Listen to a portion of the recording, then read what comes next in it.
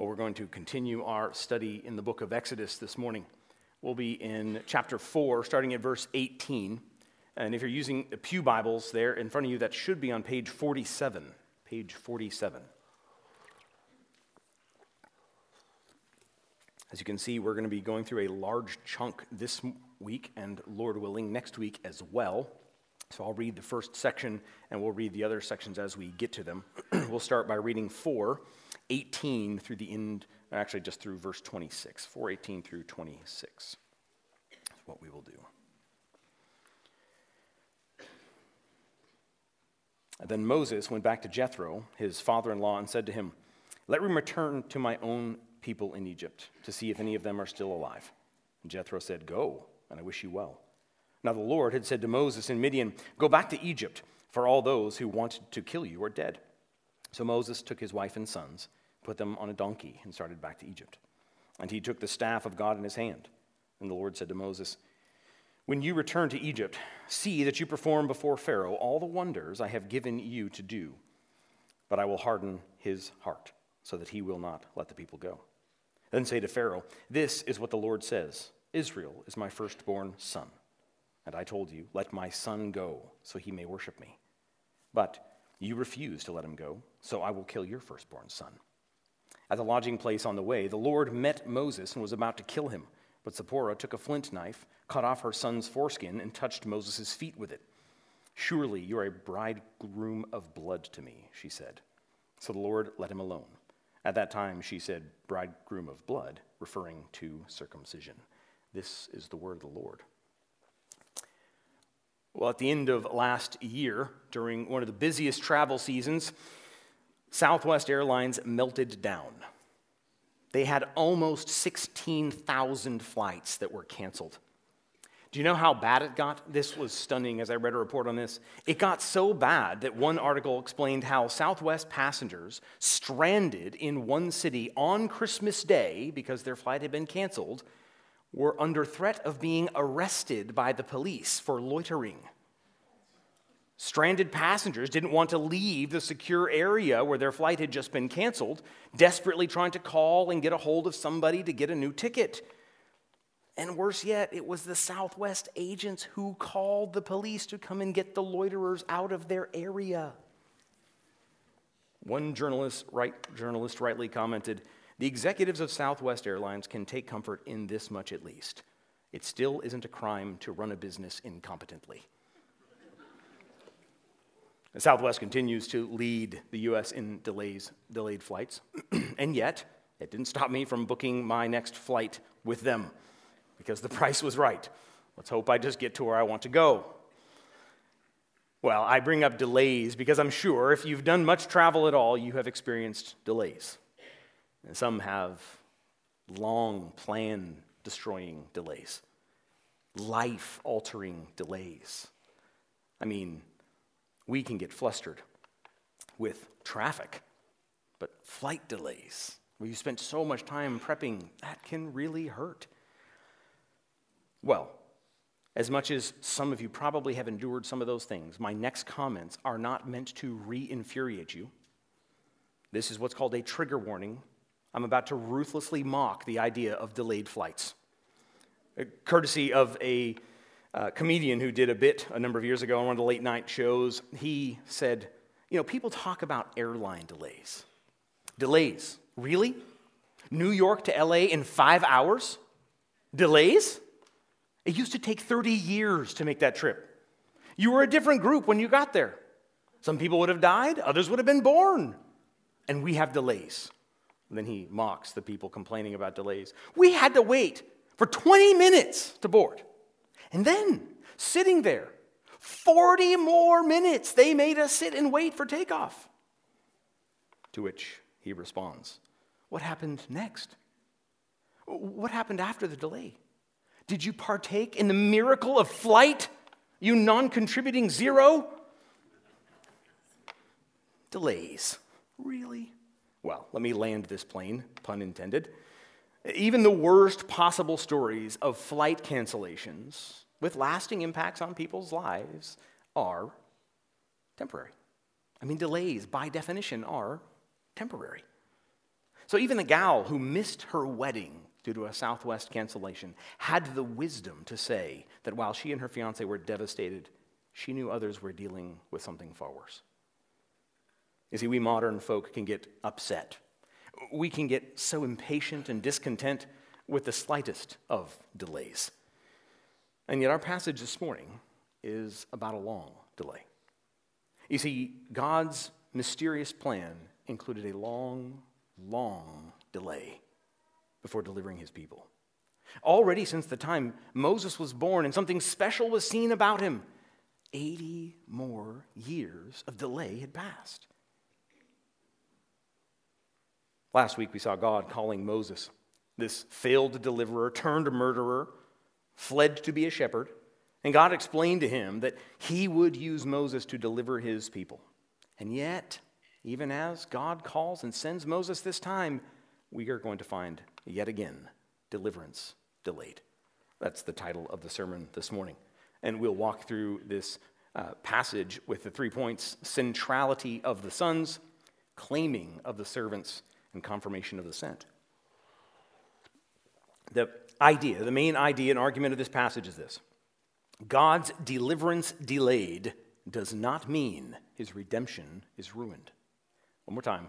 God's deliverance delayed does not mean his redemption is ruined.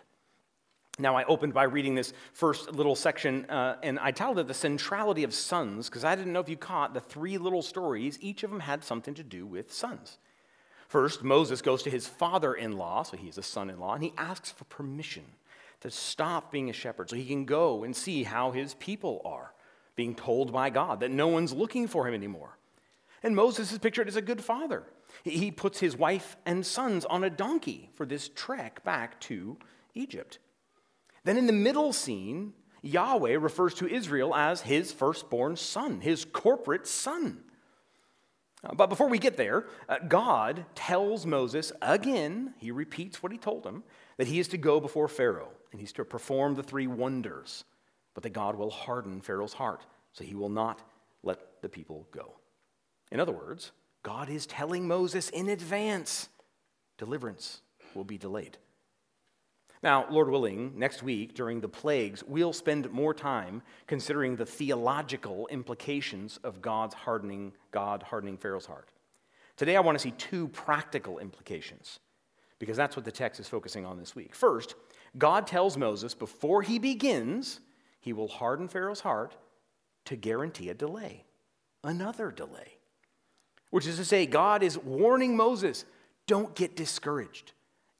It's going to be delayed. There will be more waiting yet to come.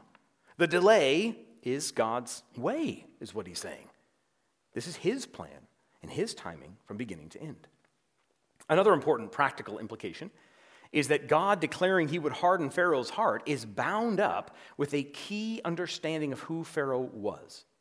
You see, in the Egyptian religion, Pharaoh was the incarnation of 2 Egyptian gods, of Horus and Ra. And so Pharaoh is God on earth. He is God incarnate. And the Egyptians believed that Pharaoh's heart was the all-controlling factor in both history and society. They believed it was Pharaoh's heart that turned the heart of the kings.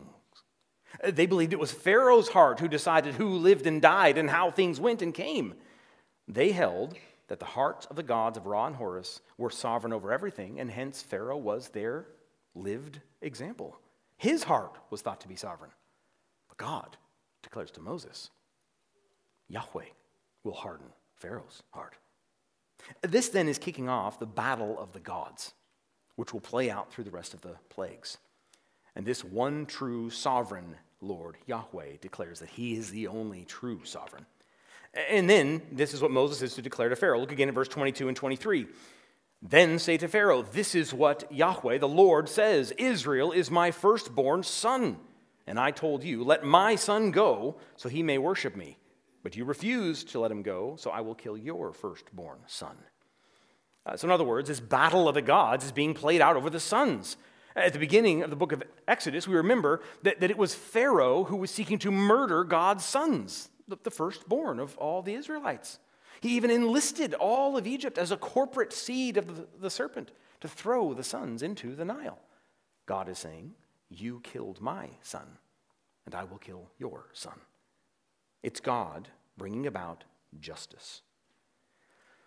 And in this defining of God being the sovereign, who can change hearts and who will bring out justice and who will bring justice for the death of his son, that is the context which we have to have in mind to understand that really weird couple of verses 24 through 26.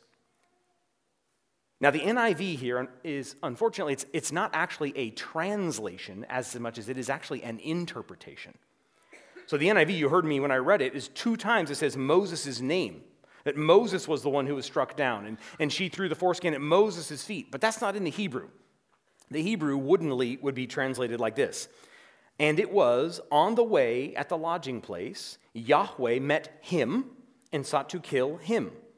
And Zipporah took a flint knife and cut off the foreskin of her son, and she touched it to his feet, and she said, you are a hatan damim to me. I'll come back and translate that in a minute. So in other words, the NIV takes 2 of those he's and inserts the name Moses. They have interpreted it for you rather than just translated it for you. And part of that's because that's a very common view. Maybe it's the most common view in this passage, is that it's Moses is being struck with some sort of an illness or something. And in the midst of this, of his illness, all of a sudden Zipporah either figures it out or God tells her, and so she goes and circumcises their son. And in so doing, she's a Midian. She doesn't like this circumcision thing, so she gets mad, throws the foreskin at his feet and says, you're a bridegroom of blood to me. But she performed the ritual, and it spared Moses' life. Is that familiar? I would think probably that's the majority view. We'll come to find out there's like a ton of views about how to understand this passage. And there's really great scholars who hold to that view. In digging into this, though, I actually think there's a better reading. And the better reading is to see the he, not as Moses, but as their son who wasn't circumcised. The main reason for this is because Genesis 17:14 specifically said that the son who is not circumcised will be cut off. It's all part of the pun. You cut off the foreskin of your son, or your son is cut off. Nowhere does it say that the parents will suffer for the lack of circumcising the kid. It's always the kid. So that seems like it should cause us to think that this is probably the son who's here on the verge of death. A second reason why I think that it's probably the son is because of that phrase I didn't translate, the hatan damim. Yeah. Most English Bibles reference it bridegroom of blood or something similar. But remember, Zipporah is Midian, which means she probably was speaking in her Midianite language. And that's why I think the NIV is helpful, and it shows us the next verse has parentheses around it. And it says, when she said hatan damim, or bridegroom of blood, she was talking about circumcision. In other words, Moses is translating it for the Hebrew readers. There's something about that hatan damim that a Hebrew reader would have gone, what is that referring to? And so Moses explains it. Hatan damim is referring to circumcision. Remember, she's also the daughter of a priestess. And, come to find out, Midians did circumcise their men, likely just when they were older. So what if the scene goes like this? That Zipporah says, let's just wait to circumcise him until he gets older. And then he gets struck sick. By the Lord, the text says. And she says, oh, nope, it's time now. And so she circumcises him, and she says these weird words to us, hatan damim, and that then is the circumcision rite. The Greek translation of the Old Testament, Hebrew here, actually translates it, I think, right. It says this, the blood of the circumcision of my son stands. That's the way the Septuagint translates it. So, backing up, in other words, I think the scene here is this, is that Moses and Zipporah had not circumcised their son, and the son was going to be cut off by the Lord. And so she circumcises him and says, I've done this ritual. He's in the covenant community. May he be spared. And that's exactly what happens. The Lord spares him. Now, I know, I'm nerdy, and so all the language stuff is fun for me, and you're all thinking, what does that have to do with the price of tea in China? Well, let me explain. We've just seen 3 little stories about sons, right? We saw Moses going back to his people, and God saying, your people are my son, my firstborn son. And now we get the sign of who is included in God's son. Which is to say, the act of circumcision was that means by which God marked off who his son was. It was all the circumcised boys, and then later their wives and daughters, and their circumcised boys after them. It was a marker. So here's what I think is so important. It's so weird to us as modern Westerners, because rituals and company inclusion seem so strange to us, but not to the Lord. The Lord was going to cut off Moses and Zipporah's son because he had not received the mark of inclusion into the covenant community. Now, our individualism gets riled up about this. We don't like it. First, we don't like rituals to begin with. But then this idea of marking off God's people. But friend, that's what the text says. Circumcision was the physical mark that marked off God's people. And yes, there are differences between the old covenant and the new covenant. But whatever you do, don't try and treat this text like, well, that was an old covenant thing, and God doesn't do that in the new covenant. The signs of the new covenant aren't as important. Because 1 Corinthians 11, Paul specifically says, some of you have not handled the ongoing sign of the covenant well, and you've died because of it. Just to say, in both Old and New Covenant, God is so concerned about his covenant signs and seals that people have died from abusing them or ignoring them. Friend, that's the crystal clear testimony. And God, right here, is marking off his people because he's going to deliver his son. So his son has a mark. Now, real quick, the old covenant sign was circumcision under Abraham and continued under Moses. And then the Passover is that ongoing rite that all the circumcised men, and only the circumcised men, and their families could partake of the Passover. Well, in the new covenant, the sign is baptism. And then the ongoing sign is the Lord's Supper. So baptism is that sign of entrance into the covenant community. And the Lord's Supper is a sign of continuance in the covenant community. Now, here's the thing. I know people hear me and they go, you're Baptist pastors. You're so cranky about the Lord's Supper and baptism. Why do you make such a big deal about these things? Well, I hope you see, because God's word does. God is deeply concerned about his covenant signs and seals. And just for the record, don't take it from this Baptist. Take it from a dead, gone to be with the Lord Anglican pastor.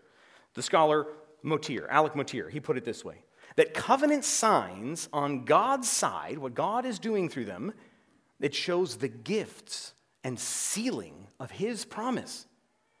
God uses them to say, these are mine. I mark them off from the world. Or as Jesus said, I have a flock. These are my flock. And God gave us a sign to mark off that flock. And then Mottier continues, and he said, but on our side, these covenant signs, they are expressing that God is going to apply his promises to us, the receivers of those covenant signs. So Mottier writes, covenant signs express covenant promises to covenant people. And then he goes on to explain why it is so dangerous to refuse God's covenant signs or to treat them lightly. He says, it is acting as if we had no need of God and his grace and his pledges. Because whether we understand it or like it, God has chosen to use those signs and seals of his covenant to mark off and seal his promises to his people. So again, Mottier actually gets way spicier than that. I edited it down because I'm being nice. But if you struggle with this idea that God uses baptism and the Lord's Supper to mark off his people, I would just say this, friend. Study God's word carefully on this topic. Because isn't it possible that our culture's radical individualism has shaped your thinking about these things maybe more than God's word? Isn't it possible that a particular church or Christian tradition you grew up in may have downplayed something God's word treats with the greatest of importance? Isn't it possible that your understanding of baptism and the Lord's Supper is far more bound up with your own personal life experiences rather than what the whole counsel of God says on this subject? If you give me enough time, I can show you the history and walk you through and show you when it was that churches started to downplay it more and more and more and why we inherited those things. They were turned into God's mark and God's seal of God's covenant community into a personal experience where it's me doing my personal thing. But friends, that is a radically new thing in the history of the church. But here's my final word on this for now. Don't take my word for it. I believe that the Bible-loving Christians in this word, if this makes you uncomfortable, don't take it from me. Study the text.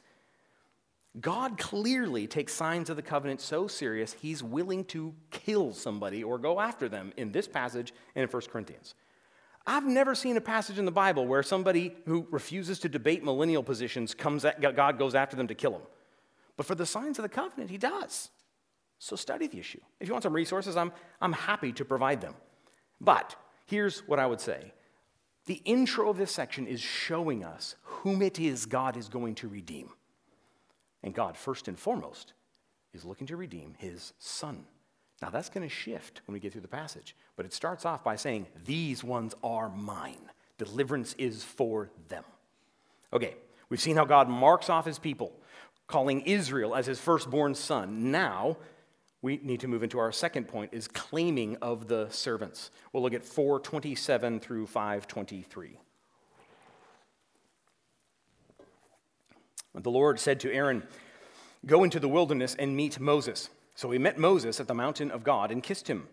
Then Moses told Aaron everything the Lord had sent him to say, and also about the signs he had commanded him to perform.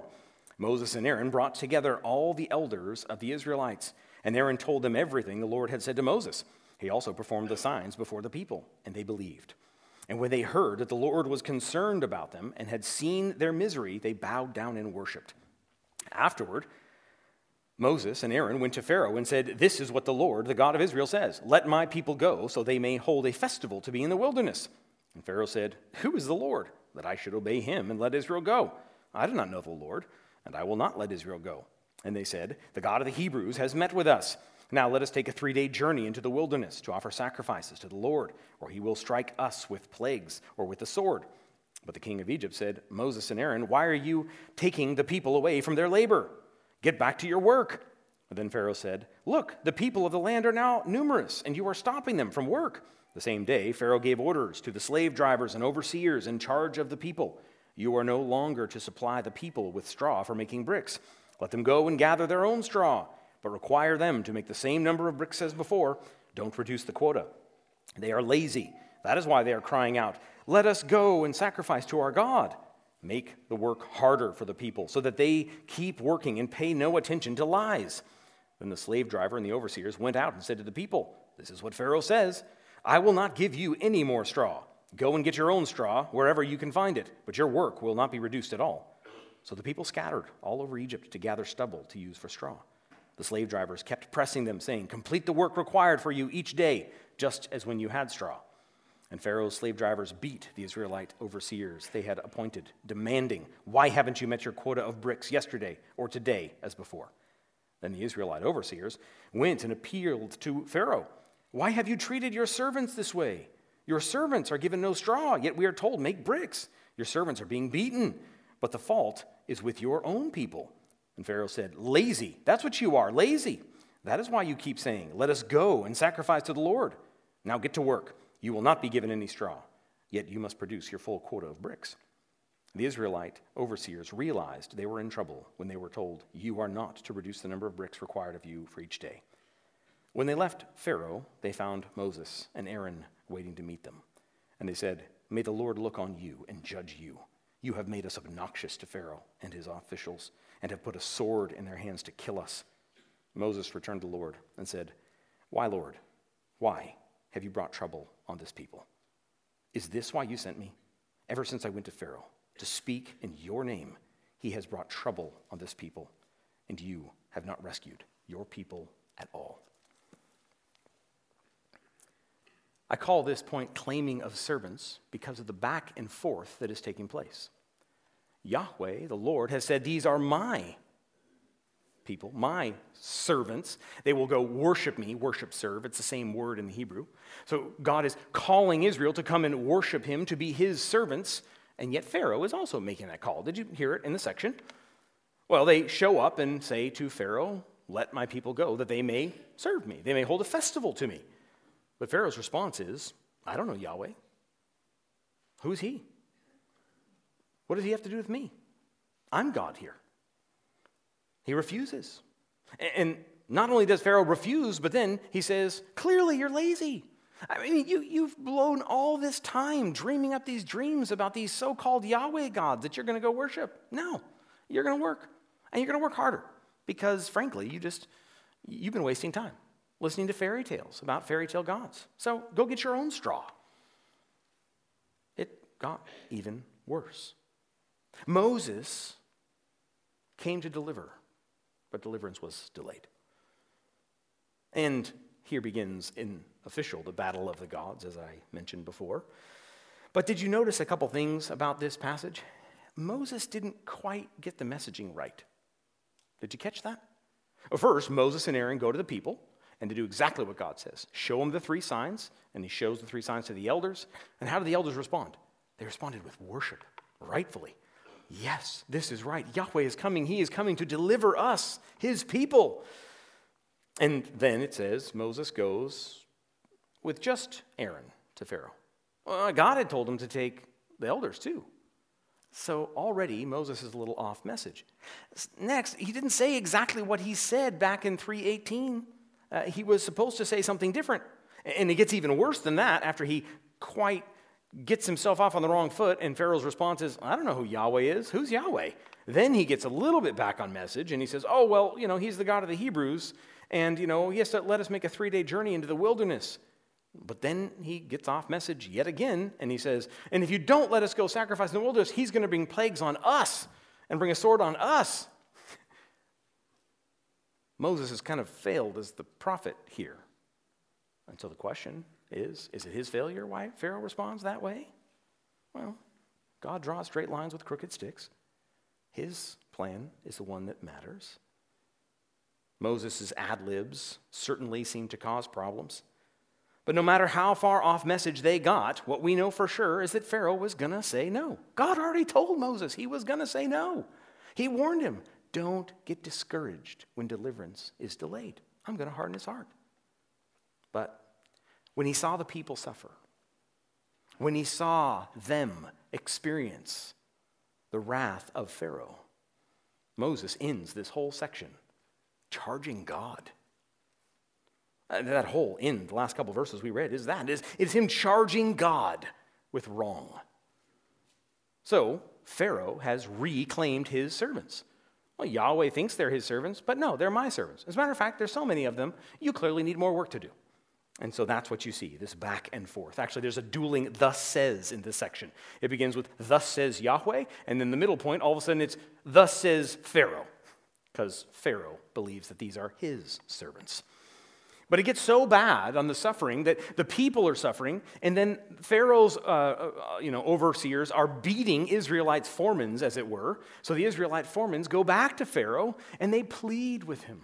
Will you plead? And notice what they said there in verse 15. We are your servants. So much for worshiping Yahweh at the beginning of the chapter or the end of the previous. Now they're completely capitulating. We're your servants. Why would you beat your servants? Why would you make it hard on us? Pharaoh, we're your people. It's a horrendous scene. And so that's why when Moses comes to the end there in verse 22 and 23, the word he actually says to Lord is, why have you brought this evil upon your people? The NIV softens it by saying trouble. Now, from a human level, it's clear why they'd respond this way, why Israelites and Moses are so upset. God sent Moses and Aaron to deliver, but not only is deliverance delayed, but affliction and oppression is increased. So Moses says, you have not rescued this people.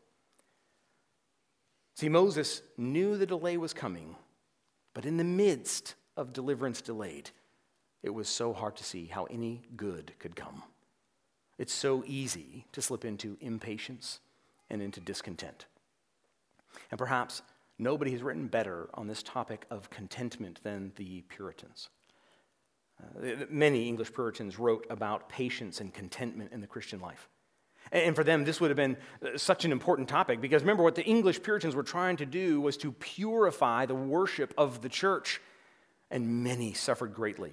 You've heard of Bloody Mary in your history classes? Well, Bloody Mary burned 300 Puritan ministers at the stake.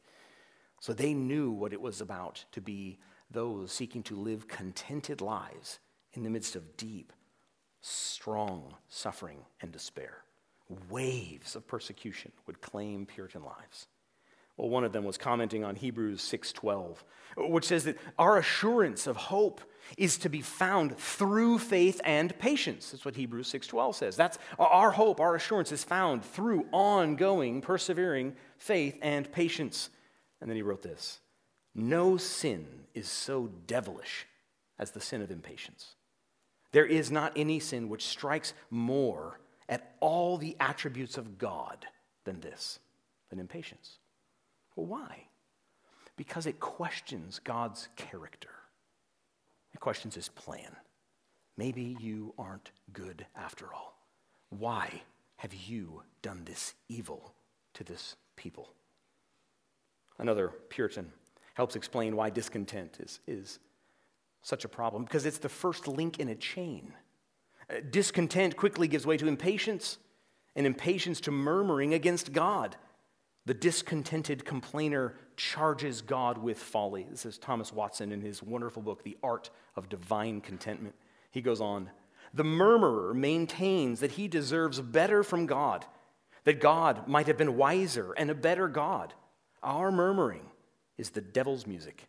He loves to fish in those troubled waters. Well, here we see, at a human level, very explainable. Deliverance has been delayed.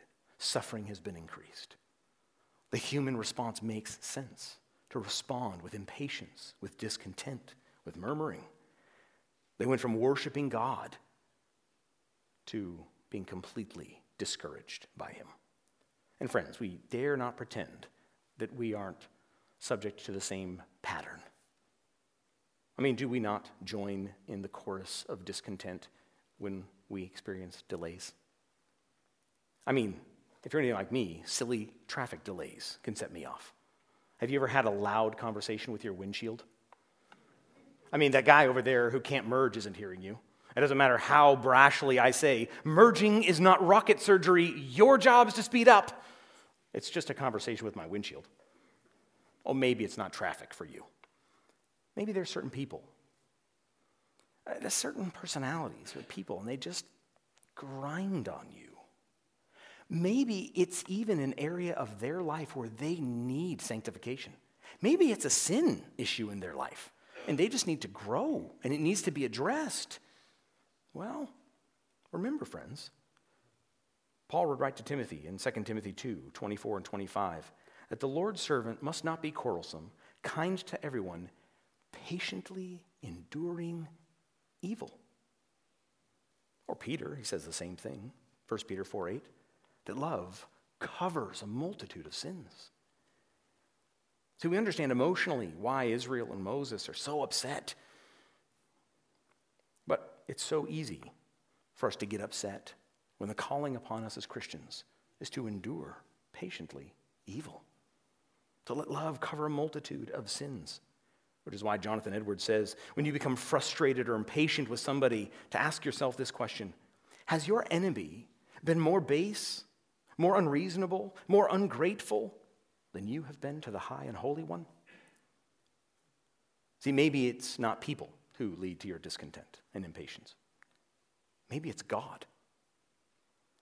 What I mean is, maybe it's the trials of life. Maybe implicitly, if not explicitly, you are impatient with God, with how he has delayed, with how he continues to delay the plans for your life, for how his delay is extending your suffering. I know many in this room have done like I have done and have held their spouse's hand in hospital rooms, or vice versa. I know many in this room have walked through long seasons of deep, dark trials. And it's easy in those seasons, it's tempting to think that deliverance is delayed, and so better to sit in a doubting discontent. But friends, in those seasons especially, that you need God's people marked off in a particular place to come around you, to walk with you. Sometimes just to say, I'm praying. And other times to do what we did in the song we sang earlier, to call you to speak to your soul. Speak the words of the song we sang, Lord, from sorrows deep I call, when my hope is shaken. torn and ruined from the fall. Hear my desperation. For so long I've pled and prayed, God, come to my rescue. But even so, the thorn remains. Cause this heart to praise you. We need those friends who will come to us and say, speak to your soul. Sing to your soul, oh my soul, put your hope in God, my help, my rock. I will praise him.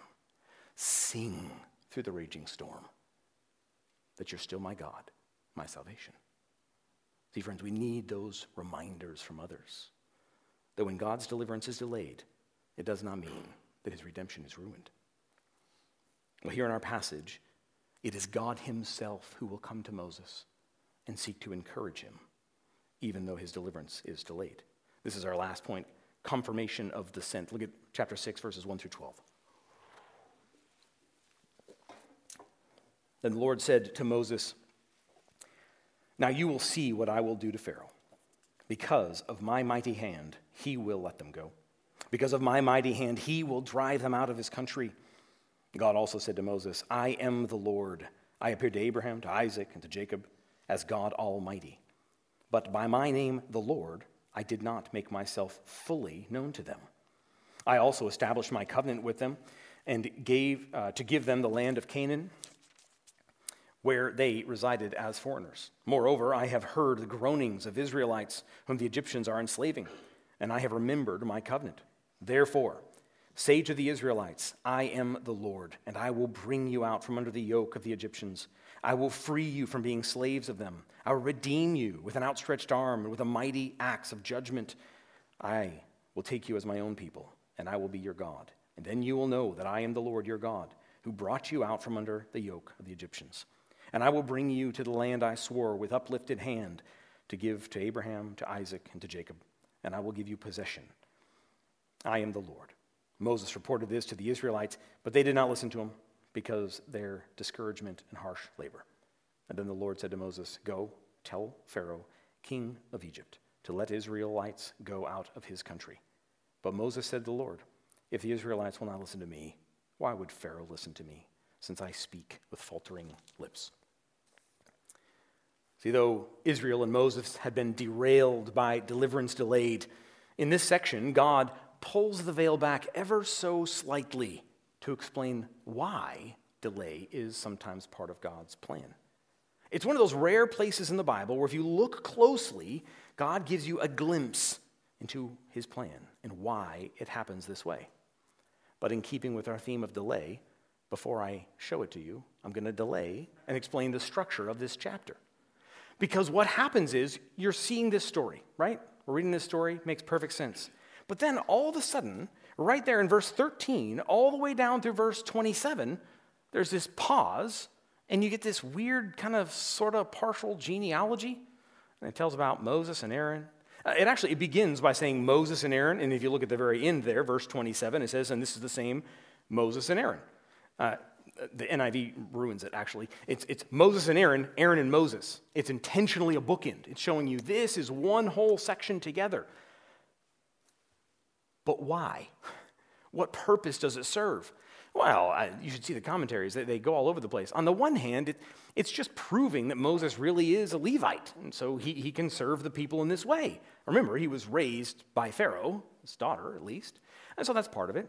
Another part of it is certainly to assure that Aaron is also qualified, that they're brothers from the tribe of Levi. It's a weird telescoped thing. If you do the dates and the math, it does not work out. So it's intentionally this kind of telescoped genealogy just to prove who Moses and Aaron are.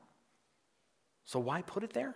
Well, I think it's because God is having us delay the story just a little bit longer. Because as the story goes on, it picks up immediately down there, verse 28. Look with me. See how the story continues from where we saw. So verse 28, now, when the Lord spoke to Moses in Egypt, he said to him, I am the Lord, tell Pharaoh, the king of Egypt, everything I tell you. It's exactly what he said above. But Moses said to the Lord, since I speak with faltering lips, why would Pharaoh listen to me? Again, same thing, just repeating. This is where we're at. Now look at 7:1 through 7. Then the Lord said to Moses, see, I have made you like a god to Pharaoh, and your brother Aaron will be your prophet. You are to say everything I command you, and your brother Aaron is to tell Pharaoh to let the Israelites go out of his country. But I will harden Pharaoh's heart. And though I multiply my signs and wonders in Egypt, he will not listen to you. Then I will lay my hand on Egypt, and with mighty acts of judgment I will bring out my divisions, my people, the Israelites. And the Egyptians will know that I am the Lord when I stretch out my hand against Egypt and bring the Israelites out of it.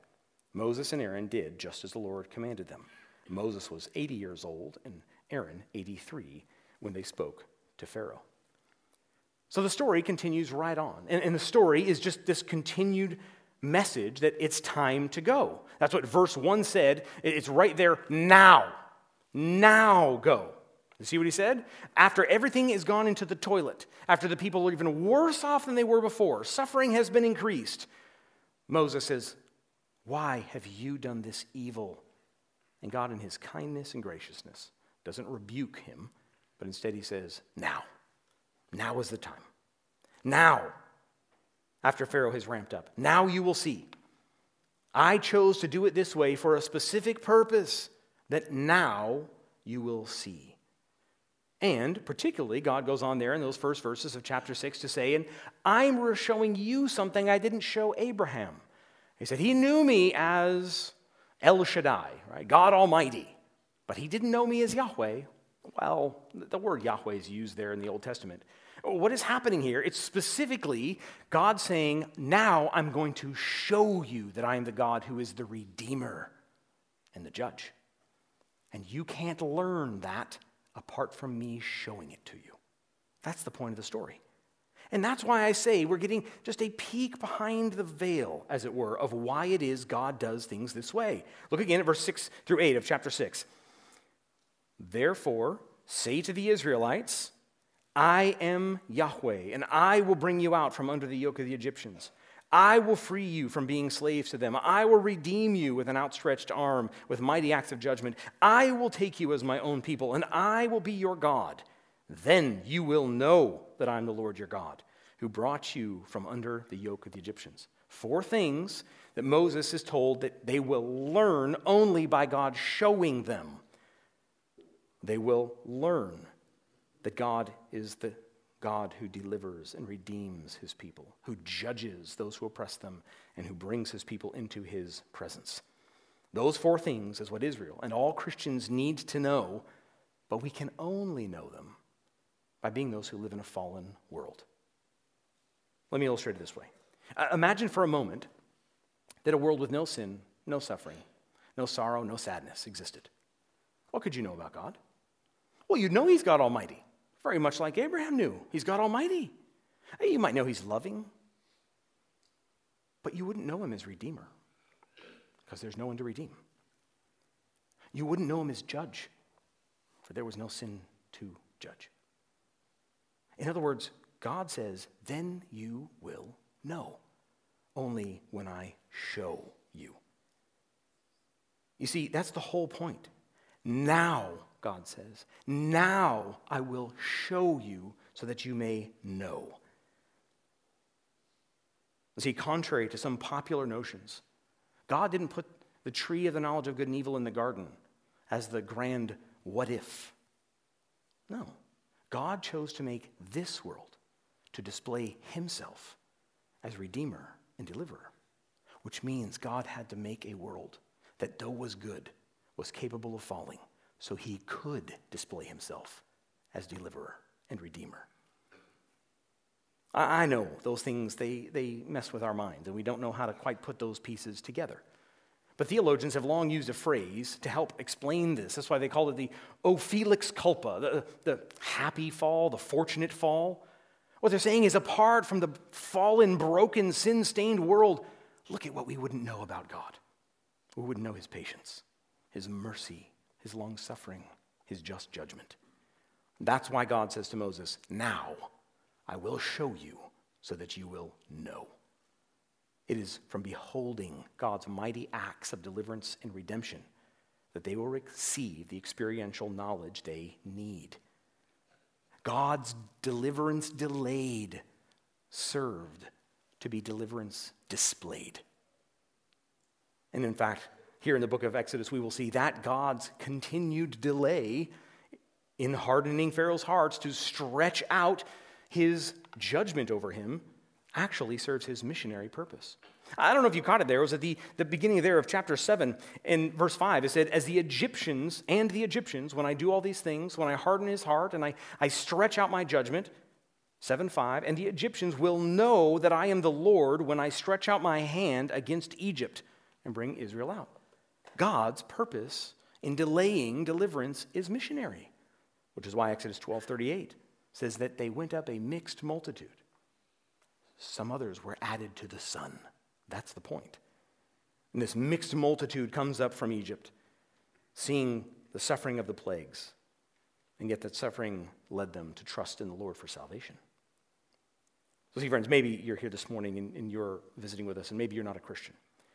I hope you see what this passage is trying to show us. That part of God's including evil and suffering in his plan was to drive us to him. As one author has said, we are such sinful, silly, distractible creatures who inevitably major on what is minor if suffering doesn't stop us. See, we just have this intuitive understanding that suffering is something broken. It just shows us. I mean, I met the most secular Portlander in the world. They still will just complain there's something wrong and broken about suffering. And God says, yes, exactly right. It's meant to be a beacon, calling out to you to look. Suffering is the frame through which God displays his mighty acts of redemption. So friends, God's deliverance delayed does not mean his redemption is ruined. Quite the contrary. It means that God is ensuring his glory in redemption is displayed. So finally, for Christians, we see this ever so much clearer in the cross. The cross which was plan A. The cross which Jesus endured said, for the joy set before him, he despised the shame, and he endured the cross. Why? For the purpose of completing what was done all the way back here in Exodus. What was the fourth thing God said? To bring you to me. I will deliver you and redeem you and judge your enemies, and you will be my people, and I will be your God who is with you. That's why Jesus did what he did. To bring us back, to bring back the original plan of God with his people, restoring his presence to us. As with Israel in our passage, though, we are those between the advents. We are those awaiting our final redemption. And so, in the meantime, suffering serves to drive our eyes and cause us to hope in heaven, to look beyond this world, to look to our future glorious home with him. In his little wonderful book on suffering, Mark Talbot's book, When the Stars Disappear, he helps us see this so clearly, how God uses deliverance delayed to cause us to look and live for him when he writes this. God's apparent delay in fulfilling his promises refines our hopes. We lift our heads and see God's rewards from afar as our earthly hope dies. Our suffering inclines us to reorient our hopes towards the consummation. So you see, friends, God's deliverance delayed did not mean his redemption was ruined. It meant that through the person and work of Christ, suffering on the cross, rising again to new life, so that all those who repent and trust in him can partake of forgiveness of God and be in his presence. For them, God's deliverance delayed is God's deliverance displayed. Would you pray with me?